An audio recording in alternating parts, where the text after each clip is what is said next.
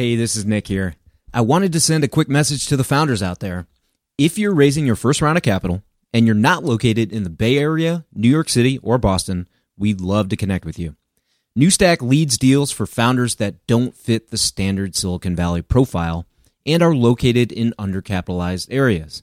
If that describes you, or if you know a startup that fits that description, please send us an email. It's team@newstack.vc. Now here's a word from our partners. This episode of TFR is brought to you by Pacific Western Bank. Pacific Western is the leading provider of venture debt and banking services to startups, growth stage companies, and their investors. Go to pacwest.com to learn more. Welcome to the podcast about investing in startups, where existing investors can learn how to get the best deal possible, and those that have never before invested in startups can learn the keys to success from the venture experts. Your host is Nick Moran, and this is The Full Ratchet.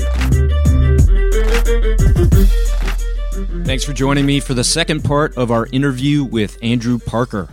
In this installment, we will cover his take on digital healthcare and education and why they are untapped sectors with great potential, types of startups and/or business models that work well with data-centric companies, if he thinks VCs should use data and algorithms to become better investors, Andrew's take on the Jobs Act, Title III, why he'd like to see a debate between investors that prefer the user-based growth hack startups versus those that prefer early monetization, and we'll wrap up with key takeaways and a tip of the week. Here's part 2 of the interview with Andrew Parker on data algorithms as a competitive advantage.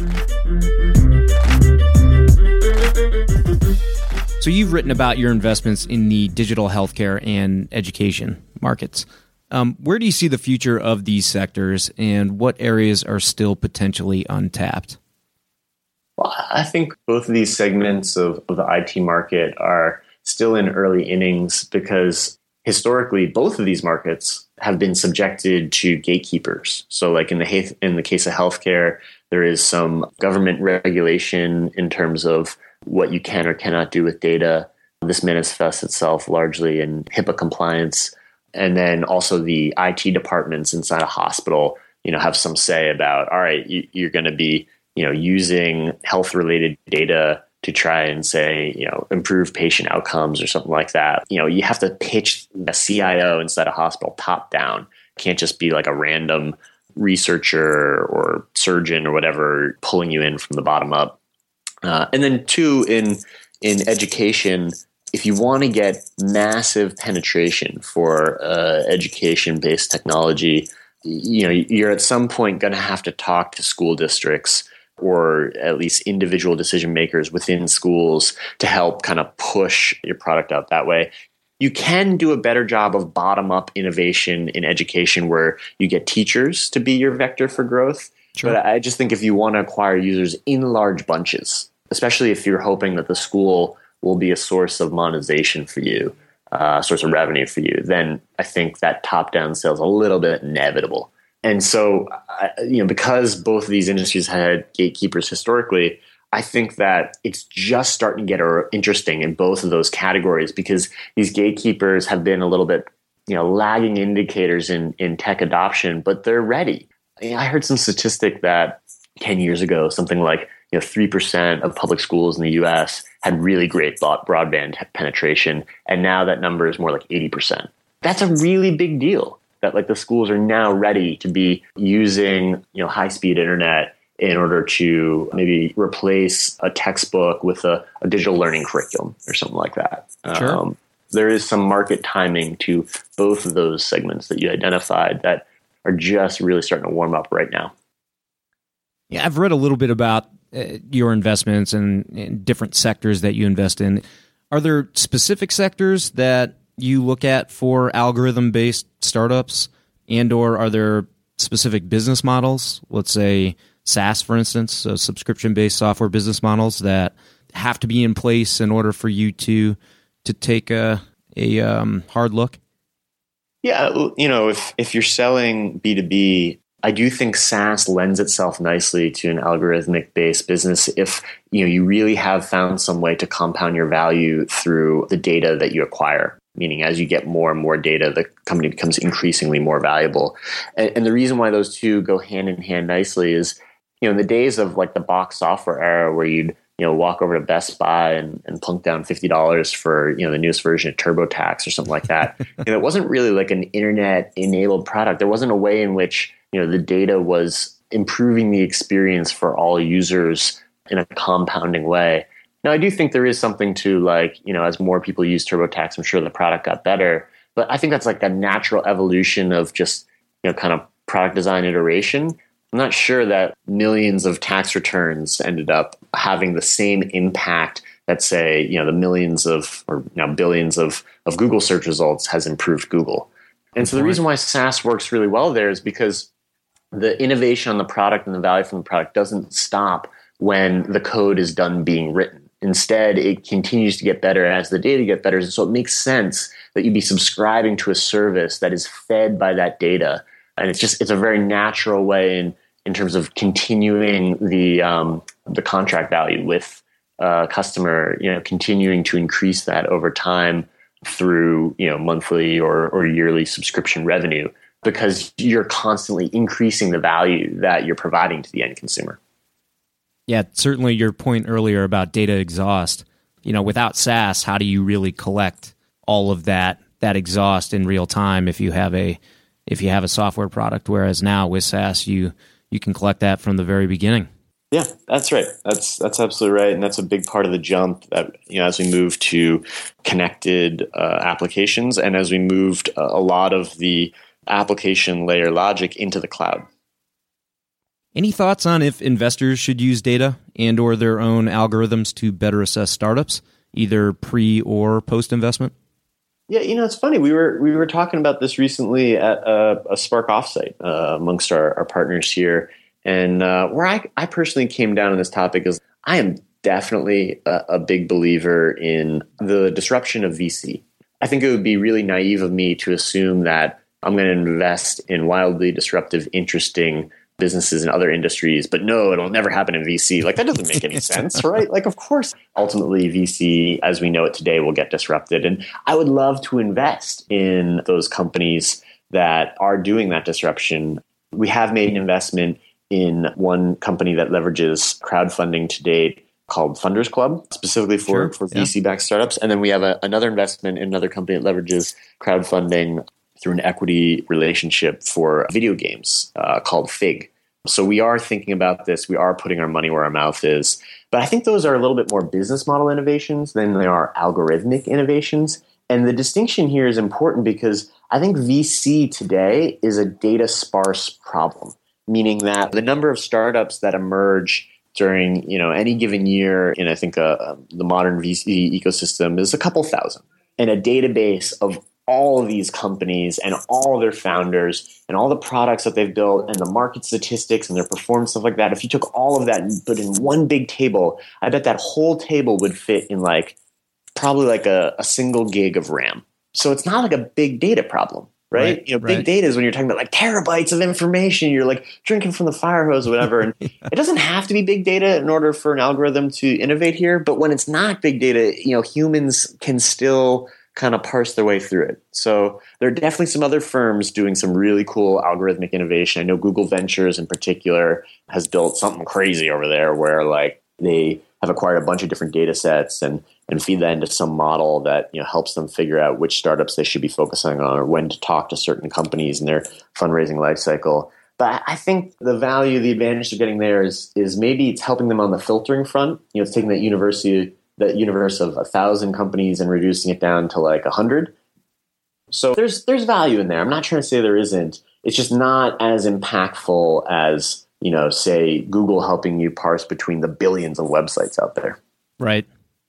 We had sort of an odd experience recently. We were leading an investment, syndicating it on AngelList for a startup. And of course, they had to create an AngelList profile. So this is the first time they'd created a profile on AngelList. And the very next day, they got contacted by two of the biggest name VCs in the Bay Area for a meeting. And at first, I was shocked, about the timing of it. But then I realized that after they created that profile, their data must have gotten picked up by by some of the data outlets in the VC space and set off a flag or set off a signal to some folks that wanted to connect with them. So that's amazing. Wow. Well, I think AngelList is very much a part of that kind of disruption of the VC ecosystem. And I think what they're building there is super interesting. So I'm glad that you're playing at that edge and participating in that ecosystem. But it sounds like other people have seen that as a leading signal too. Yeah, right. Fortunately, we still got the round, thank God. So, Andrew, any final thoughts or tips on data and/or algorithms, whether it be for investors or entrepreneurs? No, I think that your questions were great. I think you did a really good job of kind of teasing out this idea, and I've had a lot of fun with it. Can you talk about some of the things you're currently up to and most focused on over at Spark Capital? Yeah, I think it's just 3 categories: VR, drones, around Slack. You brought up also digital healthcare and education. Those are 2 sectors where I'm intensely focused and really want to find more opportunities. If we could address any topic in venture, what topic do you think should be addressed, and who would you like to hear speak about it? I like that there's kind of 2 different types of VCs out there, or you can split VCs into 2 buckets. There's a bunch of folks where I would count myself as a member of the camp, where they think that the hardest thing a startup is going to do during their life is just matter in the minds of end consumers. And so getting to scale with users and getting users to love you, because that's so difficult, you might as well just do it first. And so people going for scale early in ways that aren't yet economically viable, like the business model isn't baked, but there's just faith that it will get there because that's an easier problem to solve. That's one set of VCs. And I think there's another set of VCs out there that really want to be able to analyze a company on a spreadsheet, convince themselves that it's gross margin positive early in the life of a company, and really want to focus on business models that are going to work. And it might be interesting if you just bring in or try and foster a conversation between these 2 sides. If you could find VCs that really raise their hand as saying, yes, I'm a part of this camp, or yes, I'm a part of that camp, and seeing how they interact, or trying to figure out what the core of that debate really is. That's a contrast that I see a bunch in VC, and it's one that I don't think there is a right answer. You might just get 2 people arguing over exactly what is the right shade of fuchsia. But if you're willing to endure that, I think it actually could be a pretty interesting conversation. It's a really good question. I just read an article from Matt Maloney, CEO of Grubhub, about why DoorDash and Postmates are going to fail. Because Grubhub was sort of built with this core economic model that was viable from the start, whereas he sees all these other on-demand delivery startups spring up that are growth hacking and don't really have the economics down. I remember that. I thought that was a really good counterpoint from Sarah Lacey on that, on Pando. It's worth a read if you found Matt's take interesting. And I think even using that as the core of the debate could foster an interesting conversation. I would say, though, that when you're talking about DoorDash and Postmates, you're talking about companies that have figured out their unit economics, right? Their services are not inexpensive, and so because of that, they are commercially viable. I think the real interesting contrast in my mind is when you look at a startup like Twitter or Facebook, these amazing end consumer experiences that for years went mostly unmonetized. I mean, there might have been revenue experiments or something like that, but the revenue growth didn't really come in large bunches until they, hired a CRO and really intensely focused on it, knowing that they had already solved the hardest problem, which is just being a part of the zeitgeist, being relevant in consumers' minds in a big way. There's a bunch of VCs that are willing to take that bet and, fund something without a business model for a long time. But then there's a bunch that really are uncomfortable with that. And I think that could make an interesting conversation. Any quick thoughts on Title III and what it might mean for the startup fundraising landscape? Yeah. Well, I'm generally very liberal. And so what I'm going to say, I think, is a little bit out of character for myself. But I think on this one particular issue, I'm fairly libertarian, meaning I don't think that we should necessarily be controlling people's access to invest in startups if they want to, based solely on their net worth or whatever. So I think it's really interesting that folks that didn't previously meet these qualifications around accreditation can now invest in startups. And it's not my job to protect them. I'm sure it is someone's job to protect them, and I hope they do a good job of protecting them. But it's not mine. So good luck to them. I think what the impacts for the startup ecosystem will be that, the direct investing from a larger swath of retail investors will lead to more seed stage companies getting funded. They could also be investing in later stage rounds or whatever, but I just think on a dollar per impact basis, I think that's where we're going to see the biggest boost come from, is at the seed stage, because, the dentist in Des Moines, Iowa can actually get access to some material ownership in a company if they're willing to play at that stage, whereas they're investing a couple $1,000s in Uber or something like that. I just don't think it makes a difference in how Uber is going to execute or not, right? It's not going to suddenly unlock millions of dollars of liquidity that they didn't otherwise have access to. They have no shortage of ability to fundraise. So not much is going to change there. But at seeds, I think you'll see some move. And so that means that the top of the funnel will then become larger for later stage investors because there will be more seeds kind of earlier in the funnel. This isn't necessarily a bad thing. I think it would be hard to argue that there is such thing as too much seed capital, because if you think about how innovation works, it's often through quick iterations and constantly trying new ideas. And if there was only a fixed amount of seed capital available to all companies, you'd be limiting the degree to which you could iterate. And so I'm glad to see that this is going to happen. I think it's a very interesting phenomenon, and I'm delighted. Great. And finally, just to wrap up, Andrew, what's the best way for listeners to connect with you? Yeah, so I have a blog, thegongshow.tumblr.com. You can certainly follow me there. You should follow me on Twitter, which is just at Andrew Parker, pretty easy to find. And then if you want to correspond with me privately, I publish my email address on my website, both on the Spark website and also my personal website. So I just try and make myself as easy to reach as possible, and feel free to contact me there. Well, Andrew, I've been a big fan of your blog for a long time, and really appreciate you carving out the time and joining us here today. Oh, hey, thank you so much for taking the time. This is a real pleasure, and I appreciate the opportunity.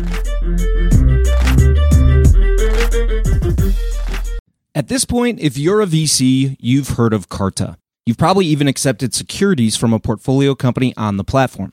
It feels like every new company is using Carta, and there's already 16,000 VC-backed companies on the platform. They also offer tools and services for VCs like fund administration. Carta has an army of fund accountants delivering high-quality service and dedicated teams of engineers, constantly improving the functionality of their user-friendly investor platform with in-app quarterly reporting, real-time fund metrics, LP portals, and more. It's also easy to switch from an existing fund administrator or to augment your in-house team with their service. Learn more about their services at carta.com/investors. And this episode of TFR is brought to you by Pacific Western Bank. Pacific Western specializes in providing financial services to startups, growth stage companies, and their investors, helping to navigate financial obstacles by providing access to funds and expertise. Pacific Western's customized products and team of venture banking specialists provides a banking experience designed specifically with startups and VCs in mind. If you run a tech company or if you invest in tech companies, it's strongly advisable that you build a relationship with the folks at Pacific Western. Go to pacwest.com to learn more.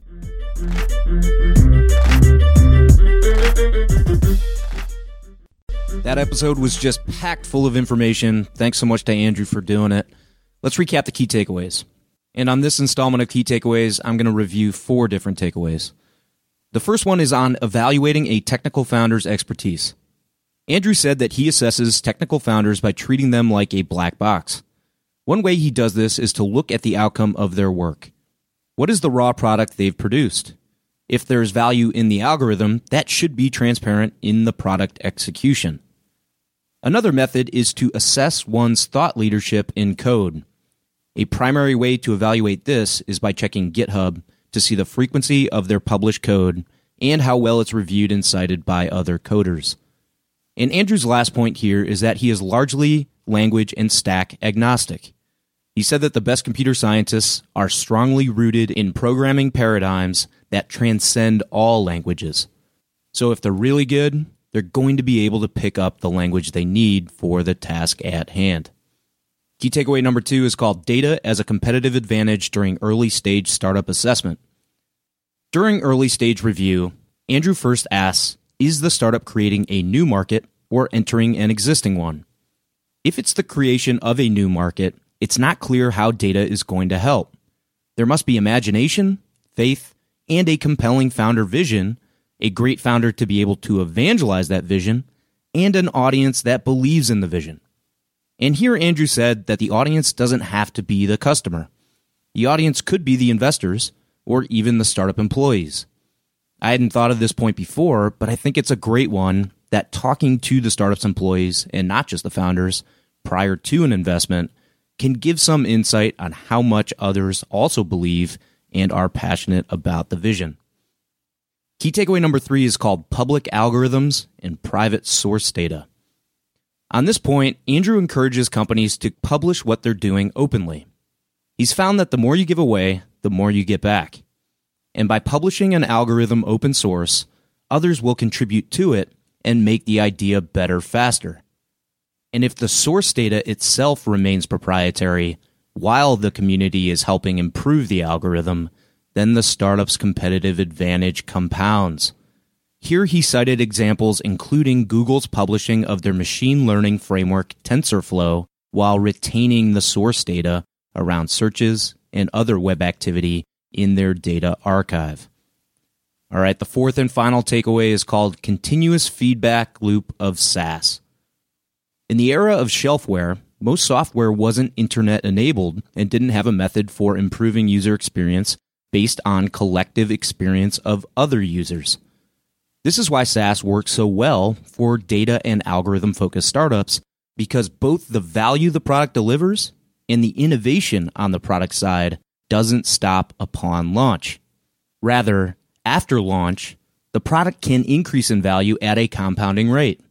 And this also allows the startup to increase both the top line and bottom line of the business over time by increasing the price per month of the SaaS product.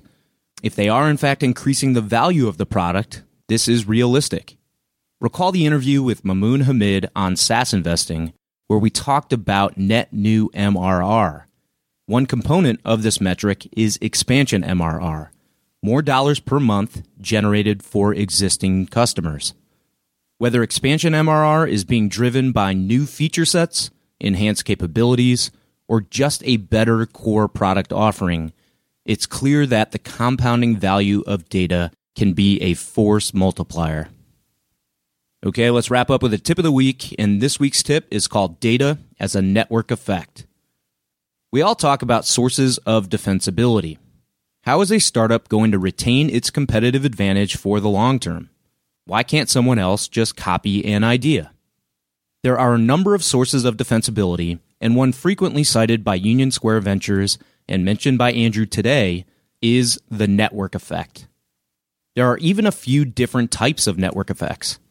Consider for a second Facebook. Facebook is not an entirely complicated technology company, yet it's not an idea that can be readily copied. Why is that?